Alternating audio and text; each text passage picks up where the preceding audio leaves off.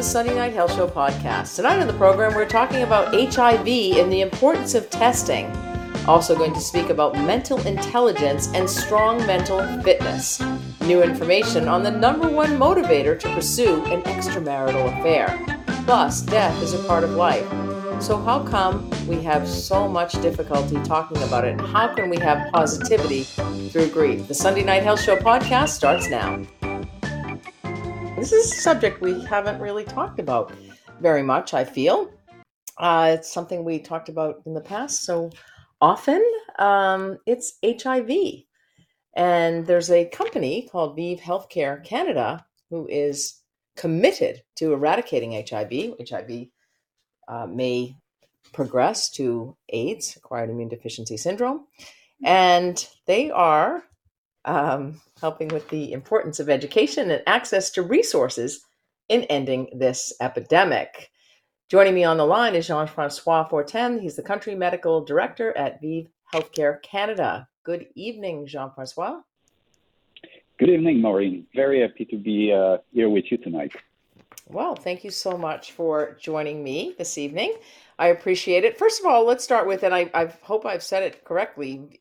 I know it's capital V, two small I's, capital V, ViiV Healthcare. What is ViiV Healthcare, or VIIV? How do you say it? Yeah, no, you had it perfectly right. ViiV Healthcare, yes. So we're a company as part of the GSK group, so that we're, as you mentioned, we're 100%. And that's what's, I guess a signature. We're the only global company that's 100% invested in, providing treatment and eventually cure for HIV. And also we're aiming at supporting the efforts as well of the communities out there through different programs as well to help at all levels. Wonderful. That's excellent. Now, you're focused in HIV. For the listeners, would you just remind people what HIV actually is and what is the prevalence? Yes. So HIV stands for human immunodeficiency virus. So as you mentioned, it's a virus that ultimately, if not treated, can cause AIDS, the acquired immunodeficiency syndrome. And what's so special about this virus is that it's attacking the immune cells that usually are the ones that are responsible to protect the body against viral infection.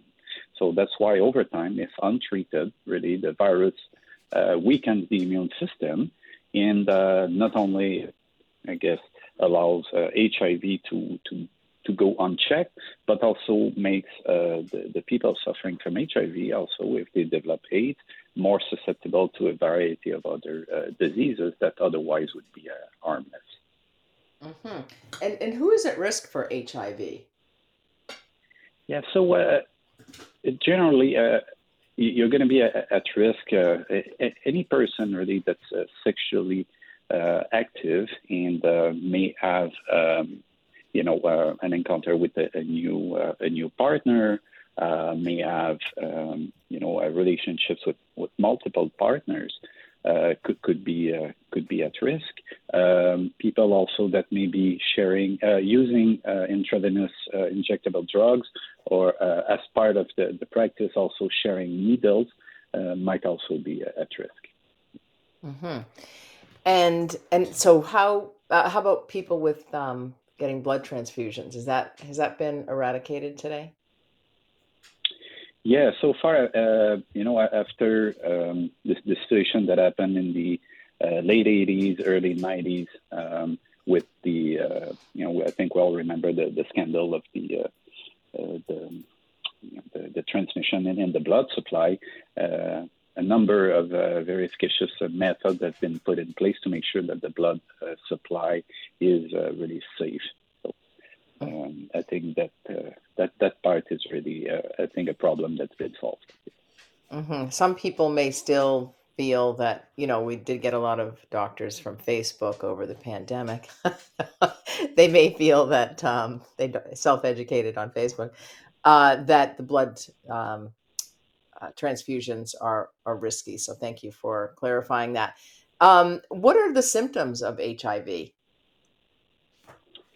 Yeah, so early on, there's a number of people, actually, or maybe a small part of the people that will get infected that may not even realize.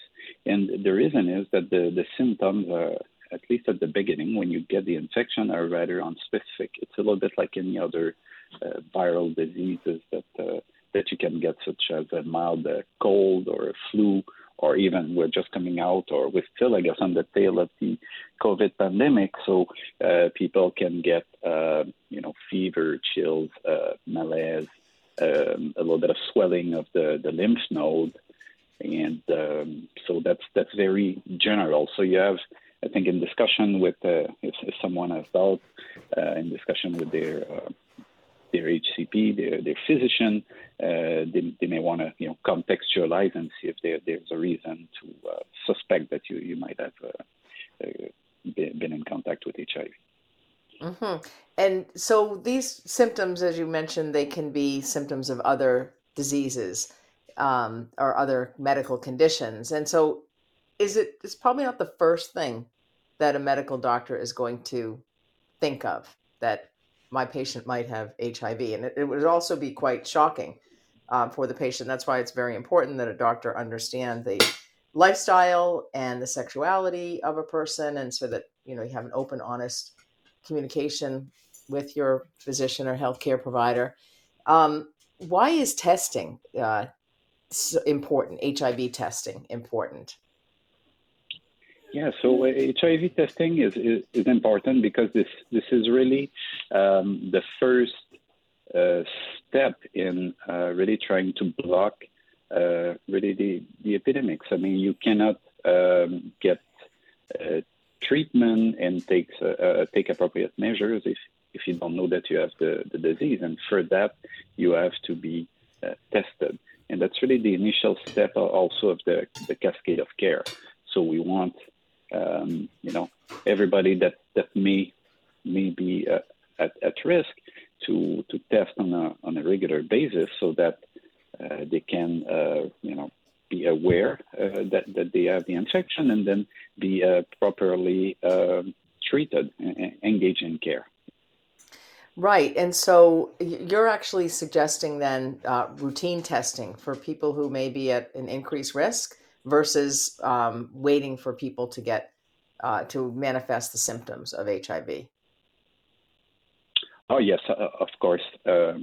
It's been nowadays we have very efficacious treatments, and it's really important now. And over time, it's been recognized that the earlier you treat a person, the better the outcome will be. Right?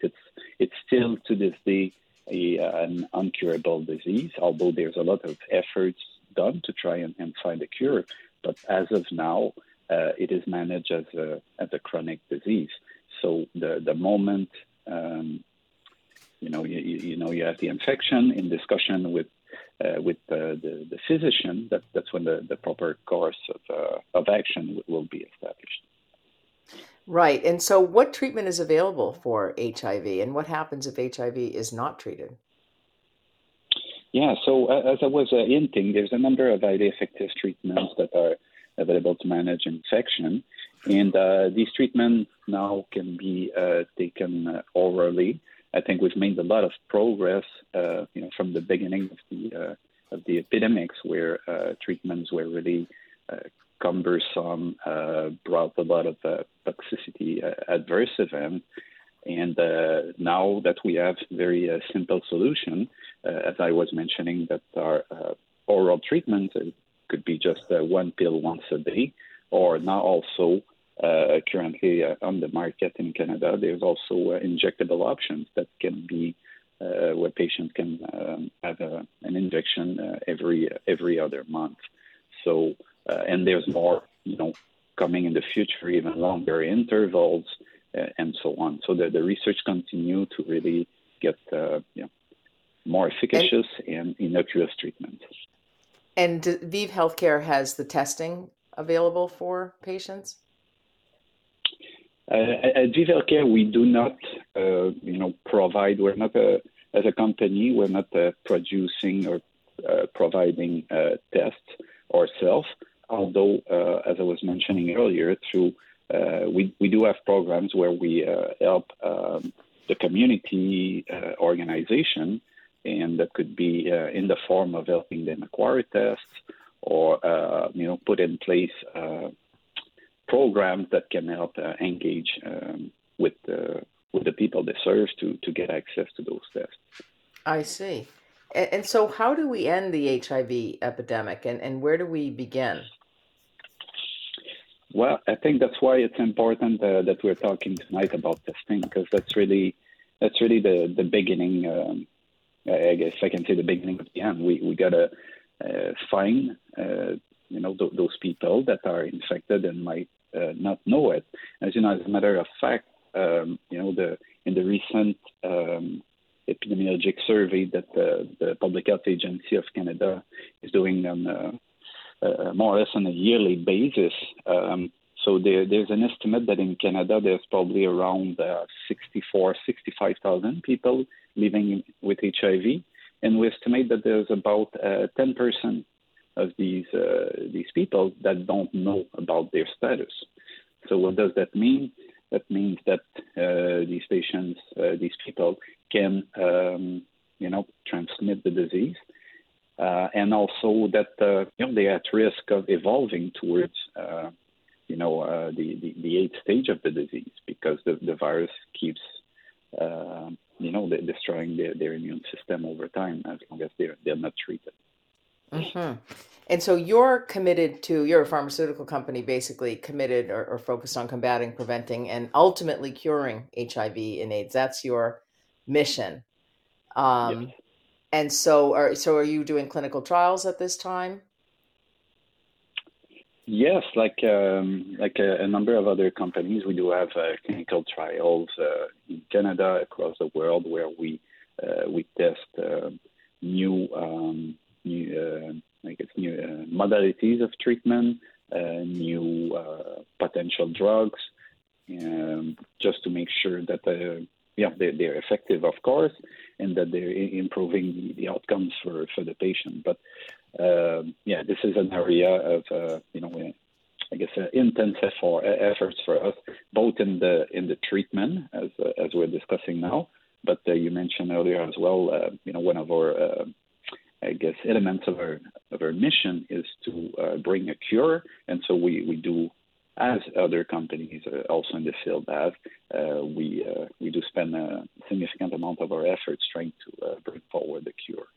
Mm-hmm. And you're quite a robust pharmaceutical company. Your portfolio consists of 17 prescription medications in the human immunodeficiency virus, or HIV, space, which is amazing. Yes, and I think that's one thing we're aiming at. I think that we want to bring, although HIV seems like one disease, but a disease with different declinations in different patients, right? Everybody has their different history, different needs, and that's why we're trying to have a number of different regimens, if you want, to so that the physicians have all the possible options to help their patients.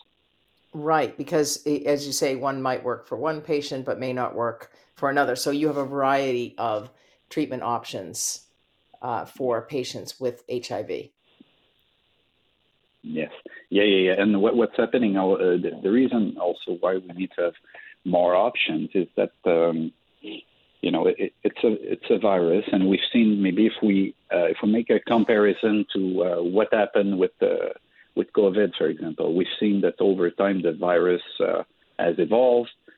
We've had, for example, in Canada, a very very good vaccination campaign. Yet, there's variants that have appeared that can bypass the vaccine. So the truth is the same with HIV. There's no vaccine, but for the treatment, for most patients, if you take your initial treatment well, in the majority of the cases, that will be sufficient to maintain the virus in check.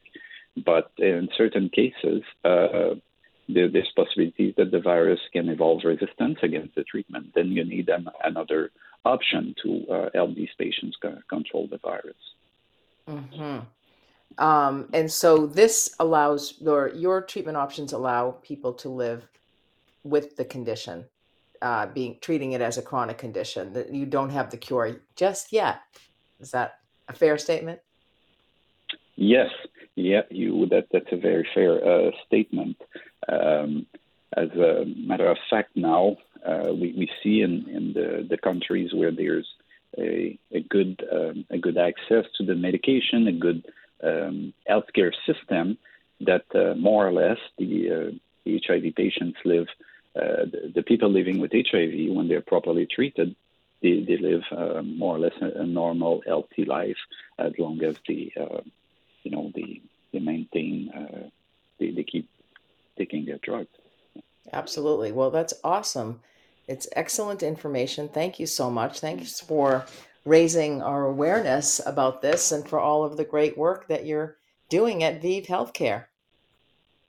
Thank you very much, Maureen. It's been a great pleasure, and I'm very happy to see that you're putting back HIV testing at the forefront, because as a country we've put the Canadian government has put objectives to, and as set forth by the World Health Organization, to bring the epidemic to an end, with set objectives to have by 2030 to have 90% of the people that have the infection aware of their status, 90% of these people knowing their status being treated, and another 90% of those treated to be fully suppressed.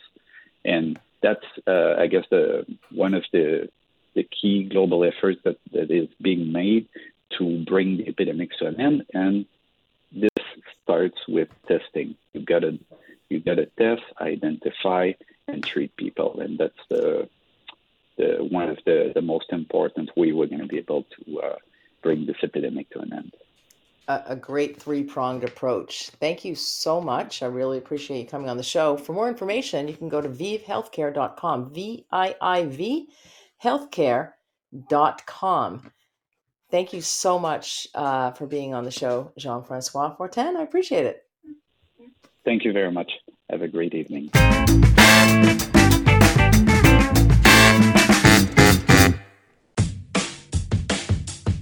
You got questions? She's got answers. The nurse is in for Nurse Talk. Welcome to the second hour of the Sunday Night Health Show. In this hour, we're going to be talking a bit about grief.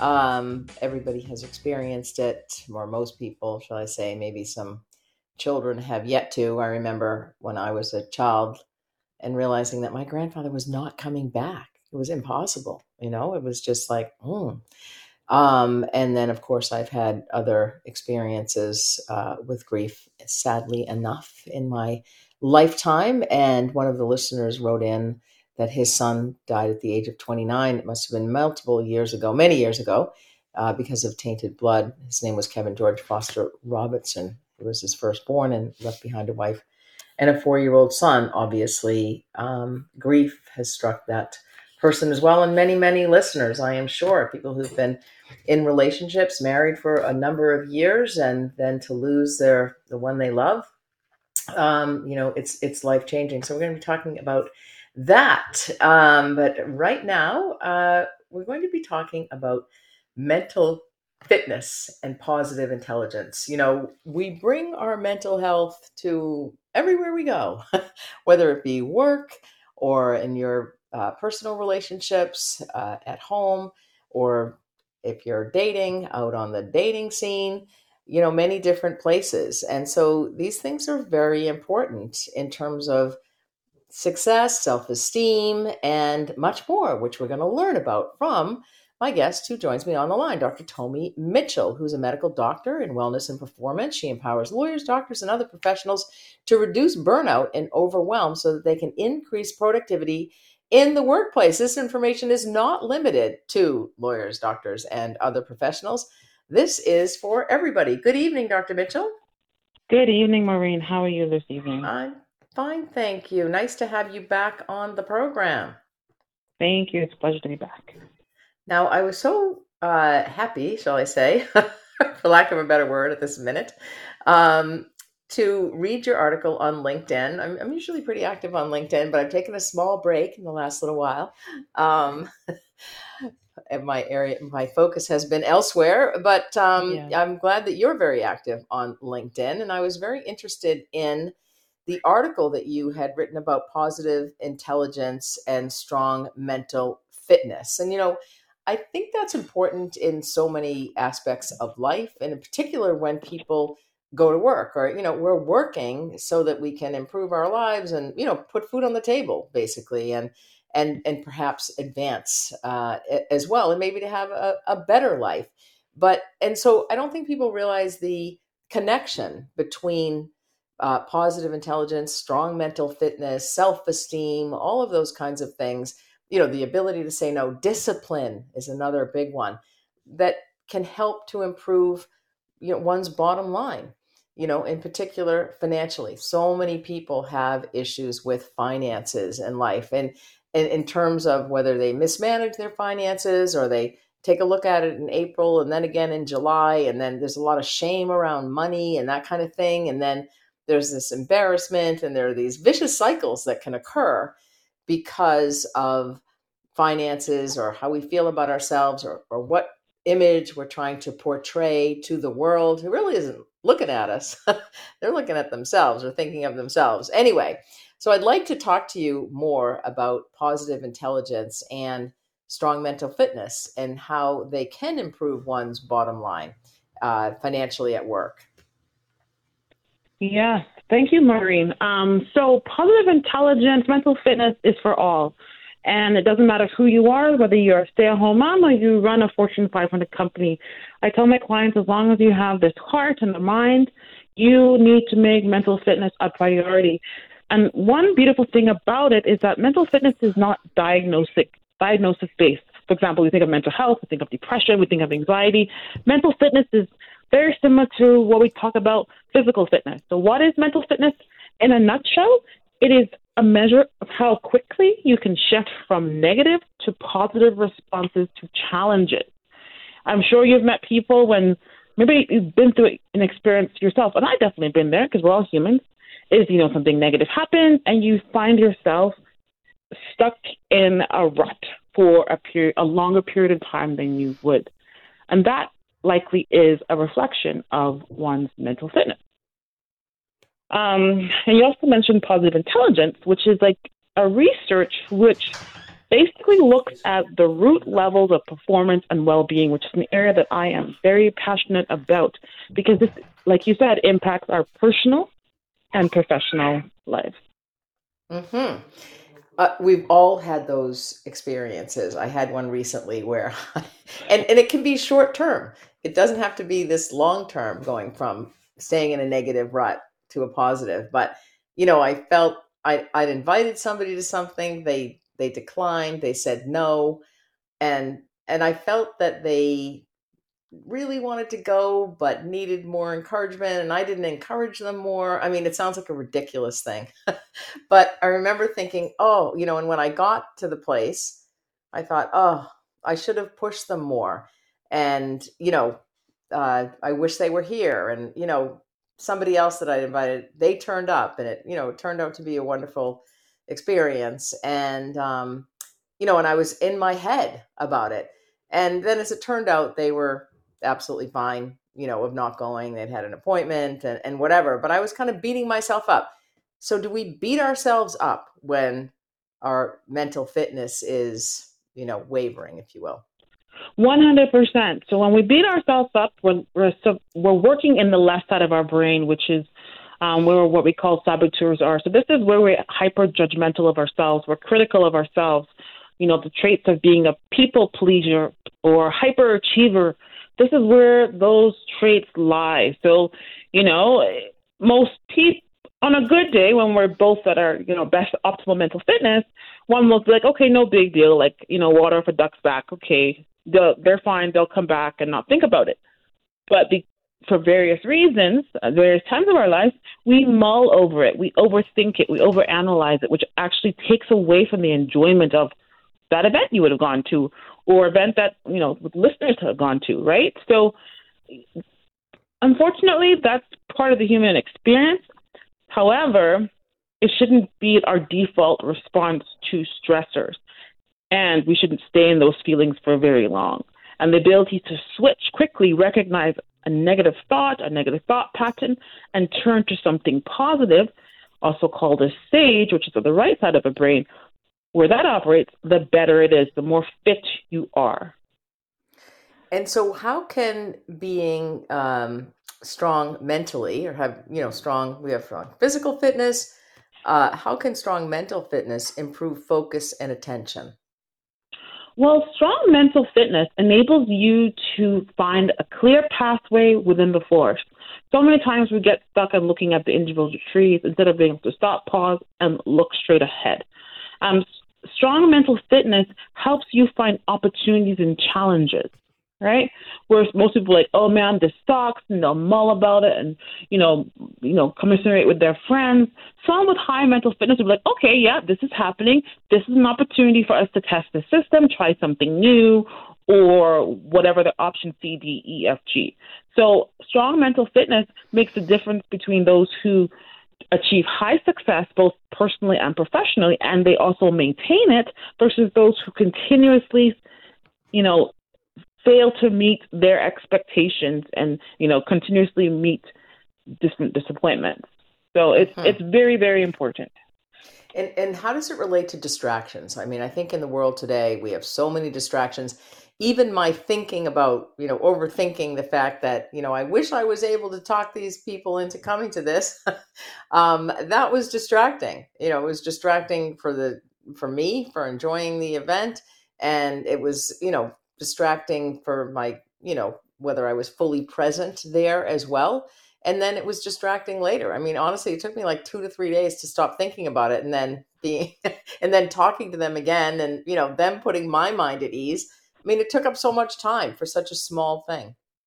Yes, really great example. So basically, having that higher level of mental fitness, being able to tune out the distractions, helps you focus, right? In that situation, for various reasons, it took a lot of your mental energy. It took from you to be able to enjoy the event you went to. It was on your mind for 1 or 2 or 3 days. Now imagine if you hadn't had a chance to speak to that person for months or years.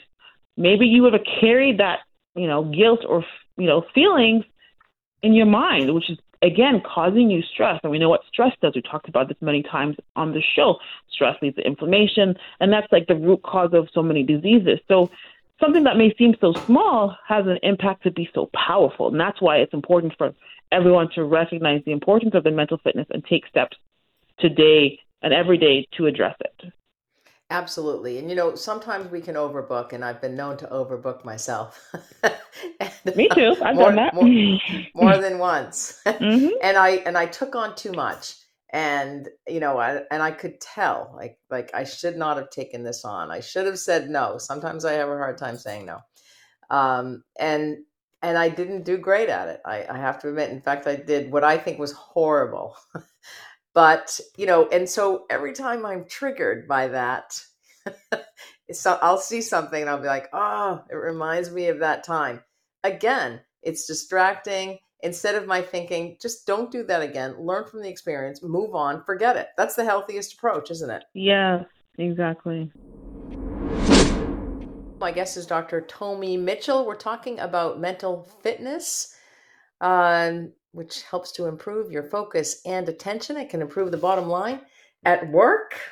And it's a good idea to attain strong mental fitness. If you have a question or a comment, the number to call or text is 1-877-399-9898. That's 1-877-399-9898. Now, Dr. Mitchell, thanks so much for staying on the line. Quick question about attaining strong mental fitness. Isn't it already done by the time somebody is 25, 30, 40? Does it not relate to their adverse childhood events or ACEs? Does somebody's history relate to their mental fitness? And can it be improved if they're somebody who has a traumatic history or, issues along the way? Other mental health issues as well? That is an amazing question. So definitely our mental fitness, the way we see, live, interpret life is largely due to our early childhood experiences, without a doubt. But the good thing is a thing called neuroplasticity, which says that we can rewire the brain and change our perceptions, our emotional response, despite having had traumatic experiences. I do want to just do a quick definition of mental health and mental fitness because there's a difference. So again, so mental health is generally the absence of illness, right? Mental illness like depression, schizophrenia, etc. But mental fitness is where you have positive mental habits, regardless of whether you have a mental illness or not. So you can have mental fitness and still be diagnosed with depression. You can have mental fitness and still be diagnosed with anxiety. However, just because you don't have a mental health condition, quote, diagnosed, doesn't mean you're mentally fit. Right. So I know that's a lot. Hopefully people can listen to the replay and kind of let that sink in. So mental health is about the state of mind, while mental fitness is about the ability to handle life's ups and downs with grace, ease, and confidence. So that is really, really important.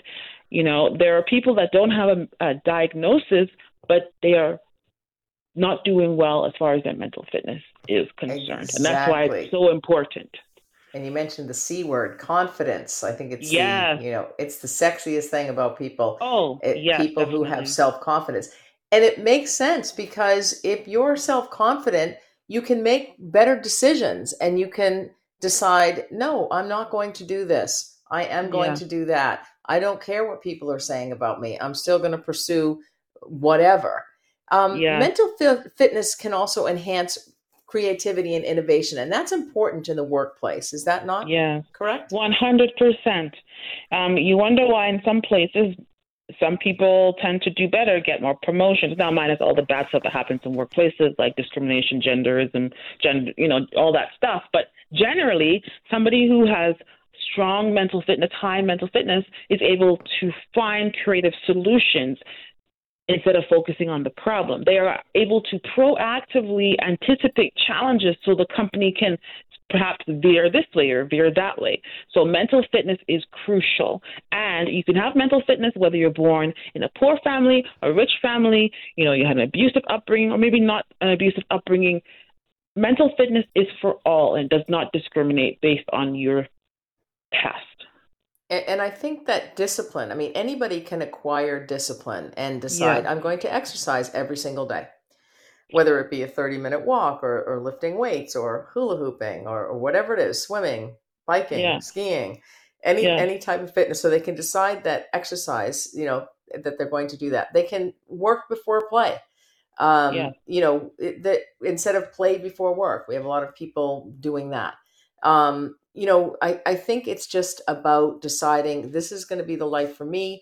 I'm going to go to bed at the same time and wake up at the same time every single day. Is that, I would imagine, would also help with increased resilience, which is, akin to strong mental fitness, because we all have stress and adversity in our lives. But from what you're saying, I understand this to be, it helps us to deal with life's ups and downs just that much better. Yes.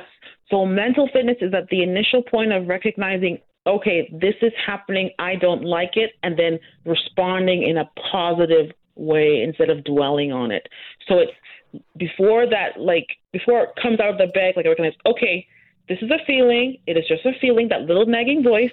I don't need to take it any further than where it is right now, and then change and pivot. So mental fitness is, you don't see it, but you can definitely tell when someone doesn't have it, put it that way.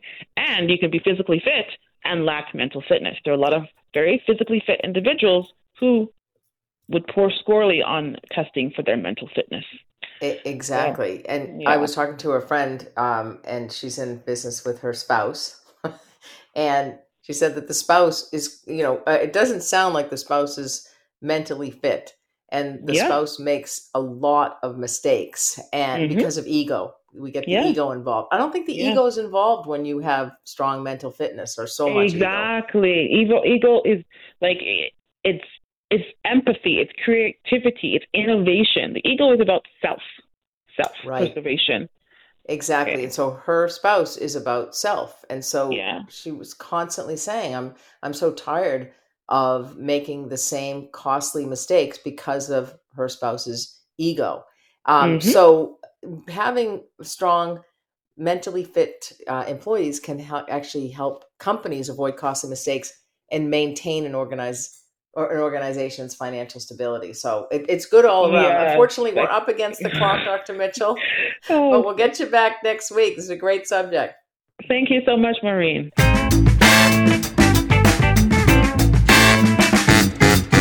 Welcome back to the Sunday Night Health Show.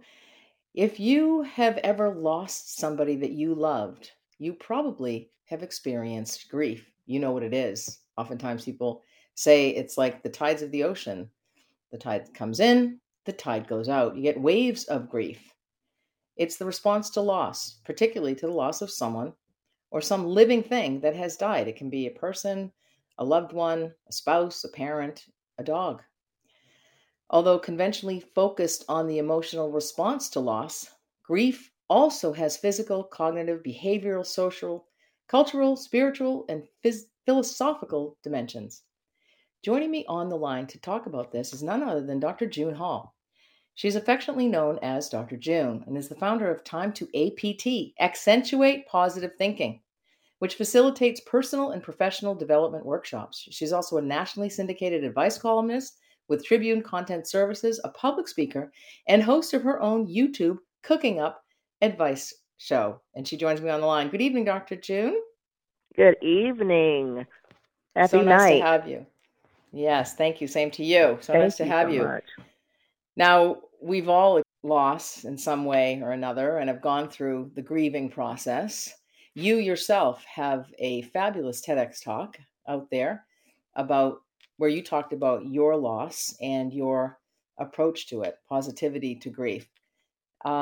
You suffered significant losses. Do you want to talk to the listeners about that a little bit? Well, yes, I talk about that in my TEDx. There was 8 in my family, mom, dad, 6 siblings, and we lost my dad first and my sister, and then I lost my brother, sister, mom, mother-in-law in like a year span. And so that was a big loss. So it was just, now it's myself, my brother, and my sister, 3 of us, and we talk about, we've been through some things. So that was a really big deal. But what I had to do, because my sister and my mom, they were probably the closest to me that really, really shook me hard, I had to think about the positive things and how to go on. And a lot of times we get trapped in that grief. And and it's, it's normal. We're supposed to cry. We, like you mentioned, we get waves. That's normal. So don't think, oh no, I'm just supposed to move forward and be happy. But we are supposed to move forward and be happy, even though that's not the only thing that we're supposed to do, because Exactly. our loved ones would not want us to sit in the grief of their loss. But it's so difficult. And I suppose the type of loss that one experienced, and I'm so sorry for all of your losses, which to me seem incredible. I'm one of 6 as well. And I mean, to lose a sibling. I remember a neighbor of ours, she was 93 years old when I was growing up. And I remember her sobbing, and she came out, actually, she lived to 93. She was about 88. And she came out to the neighborhood and she said, I just lost my baby sister. And she was sobbing. And I remember that so vividly from my childhood, to lose a sibling, in particular, a sister. So difficult, so challenging.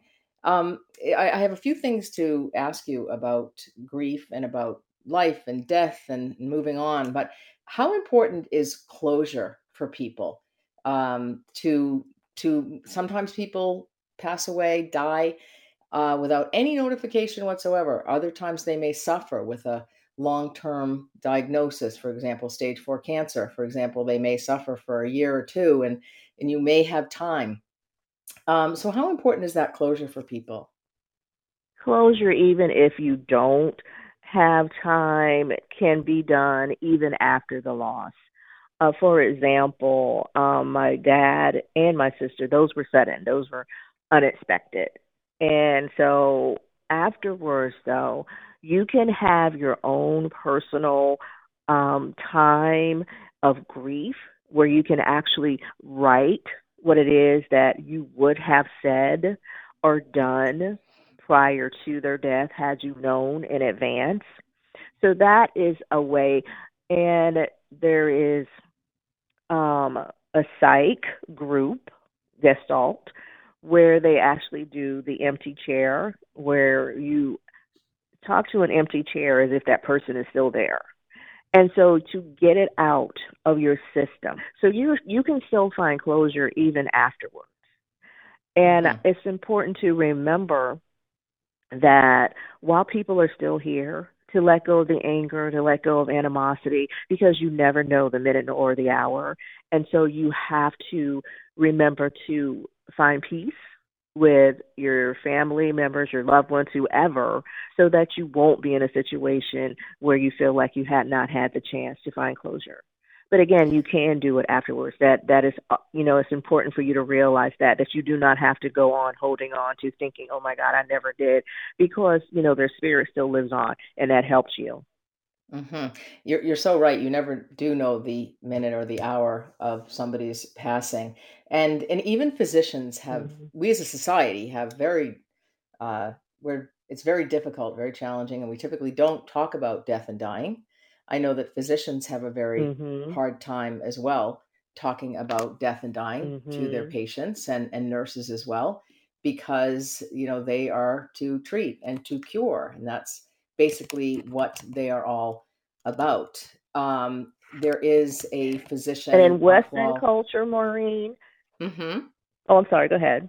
Oh, no, go ahead. Go ahead. No, I was just going to say, in Western culture, we also don't believe in grieving for any length of time. It's like, okay, move on. You lost a spouse. Okay, it's time for you to get back on the horse. That is, in our society, that's how afraid we are of death and dying, that we don't even take the time to grieve. But I'm sorry to interrupt. You were saying about the doctor? No, that's a great point. Well, I was just saying that I know how challenging it is for physicians to speak to patients about death and dying, and hospice has a bad name, if you will. A lot of people are under the false impression that hospice is, associated or synonym for death. But it's actually more so associated with quality of life. So there's work by, I don't know if you know the work by Dr. Atul Gawande. He's actually a writer and a physician, and he's changed his practice as a result of this, as a result of his own father's dying in death, essentially, and how it's, what does a good day look like to those people who know that they're going to die, but, so that it's not a sudden death. So how do we make, a person's life as good as possible toward the end? In fact, improving end-of-life care for people. And he has a great book called Being Mortal, Medicine and What Matters Most in the End. Love it. Why don't we talk about death and dying? Why are we so uncomfortable with this? We're all going to face that. Nobody is immune to that yet, anyway. Correct. Because it is such a sad topic, and we try not to deal with or face that sadness. Even putting wills together, people don't even do that because they're like, oh, if I put the will together, that means that it's coming too soon. This is sometimes the psychology that people go through. But because they are feeling like they want to live. And so I don't want to talk about anything sad, not realizing that when you do talk about something sad or talk about death, talk about grief, that it's actually a healing process, because you can talk about, okay, this is how I want you to feel. This is how I want you to cope. And then when that person is gone, you don't feel like such a struggle because it's like, oh my gosh, as you said, maybe I haven't found closure. But if you talk about it, then you can have that type of closure and you can have that type of comfort rather than living in the fear of the unknown. Absolutely. That is such a great point. I want to refer back again to your fabulous TEDx talk, Positivity Through Grief. And I'd like to go to break. And when we come back, I would like to talk about how people can be positive and apply your techniques when they suffer a significant loss. I am Maureen McGrath. My guest is Dr. June Hall. We're talking about grief, and you are listening to the Sunday Night Health Show.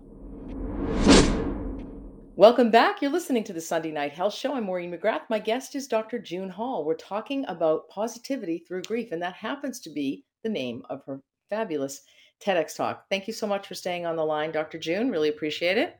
My pleasure. Now, some people deal with grief in certain ways. Some people may internalize it. Some people may be very expressive about it, very upset. Some people might get depressed. There's chronic grief. Some people may be relieved that somebody is not suffering any longer. But at the end of the day, I think sadness is the carry-on. Sadness is at the core of the loss of somebody that you love or care about, whether it be a human being or a pet. You know, pets are underfoot. They never want anything from you. They just want to wag their tail. They don't want money. They might want a little bit of food here and there, but you know, they are with you side by side. So a lot of people suffer grief with the loss of a pet. Also, you know, people who in long-term relationships, long-term marriages, you know, you're with somebody for 45 years. And, you know, as you said in your TEDx talk, how do you call your mother and say that your father has died? And I use that word died. I prefer it to passed myself, but because that's what it is. But it's hard to think. And I've had significant losses in my life. I lost one of my closest friends. And my approach was I hit the bed for 3 days and just sobbed and sobbed. You know, couldn't even speak to anybody. I mean, it's so upsetting. And, you know, but I've had different responses to other losses since that time.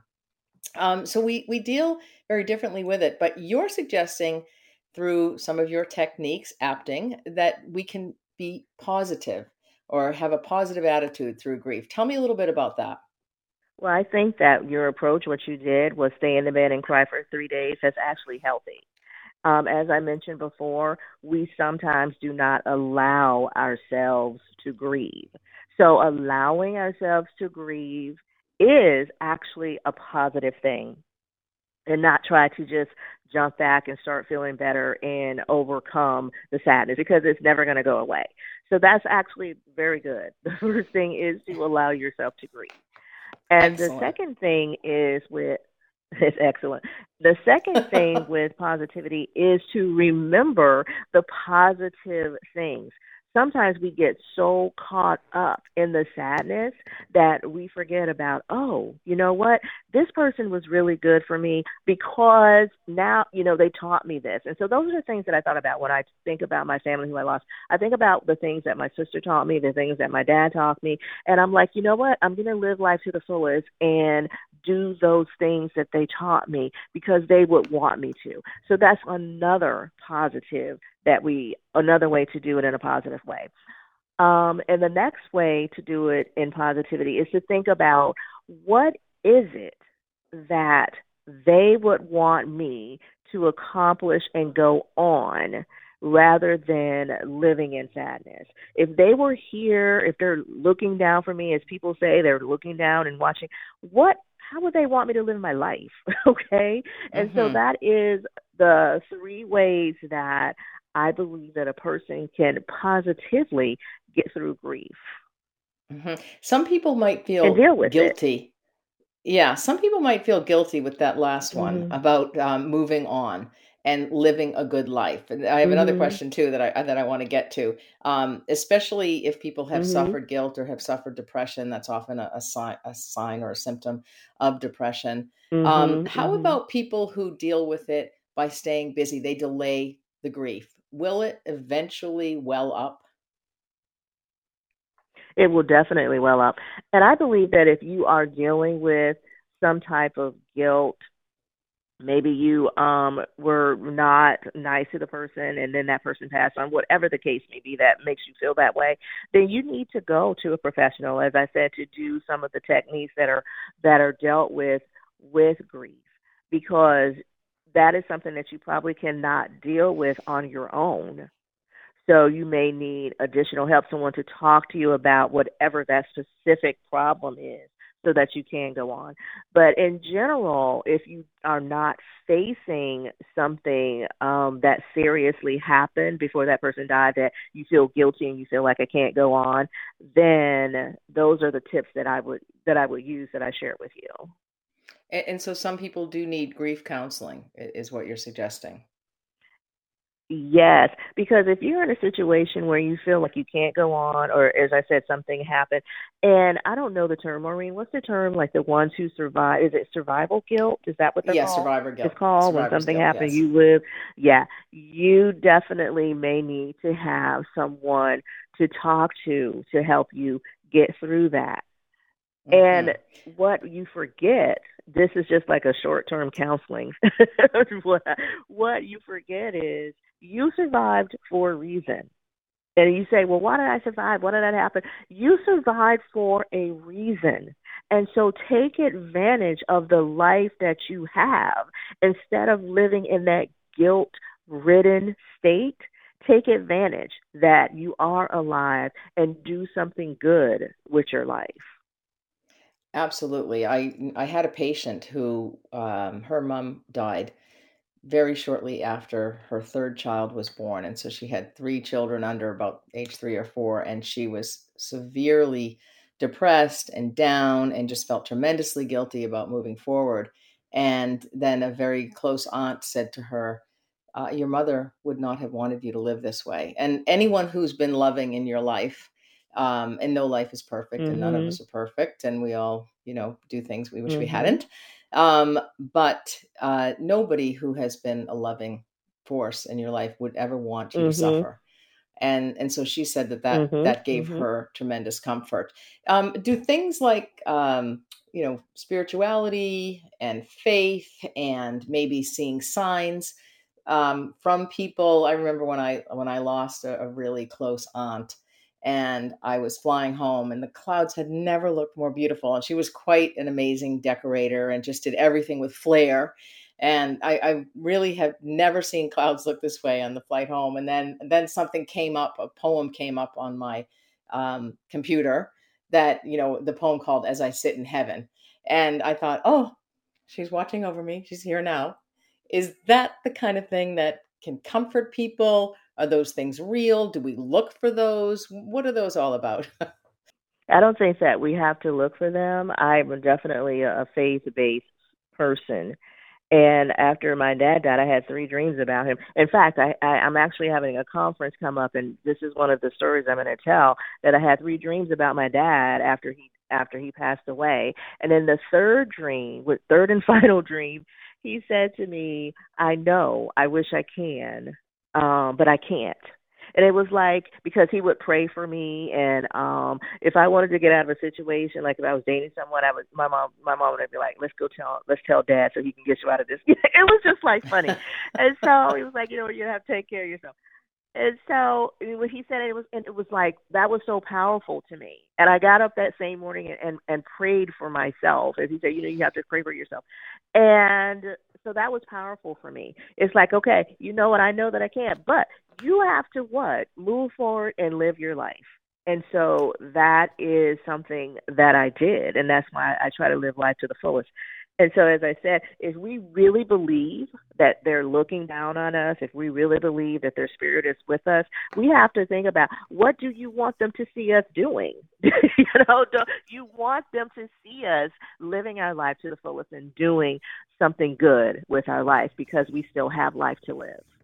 Truer words were never spoken. Dr. Hall, thank you so much, Dr. June Hall, for teaching us about grief and your fabulous TEDx talk, APTing, you're accentuating positive thinking and positivity through grief, which is the name of your TEDx talk. Where can people get more information about you, Dr. June? They can go directly to my website, drjunehall.com. DrJuneHall. And you can hit me up with any questions or anything that I can do to help support them. Wonderful. Thank you so much. Really appreciate that. Thanks for listening to the Sunday Night Health Show podcast. You can subscribe, rate, or review on your favorite podcast app. And if you've got a question about your health, the nurse is always in. So email me, nursetalk@hotmail.com, and I just might answer your question anonymously, of course, on next week's show. For now, have a happy and healthy week.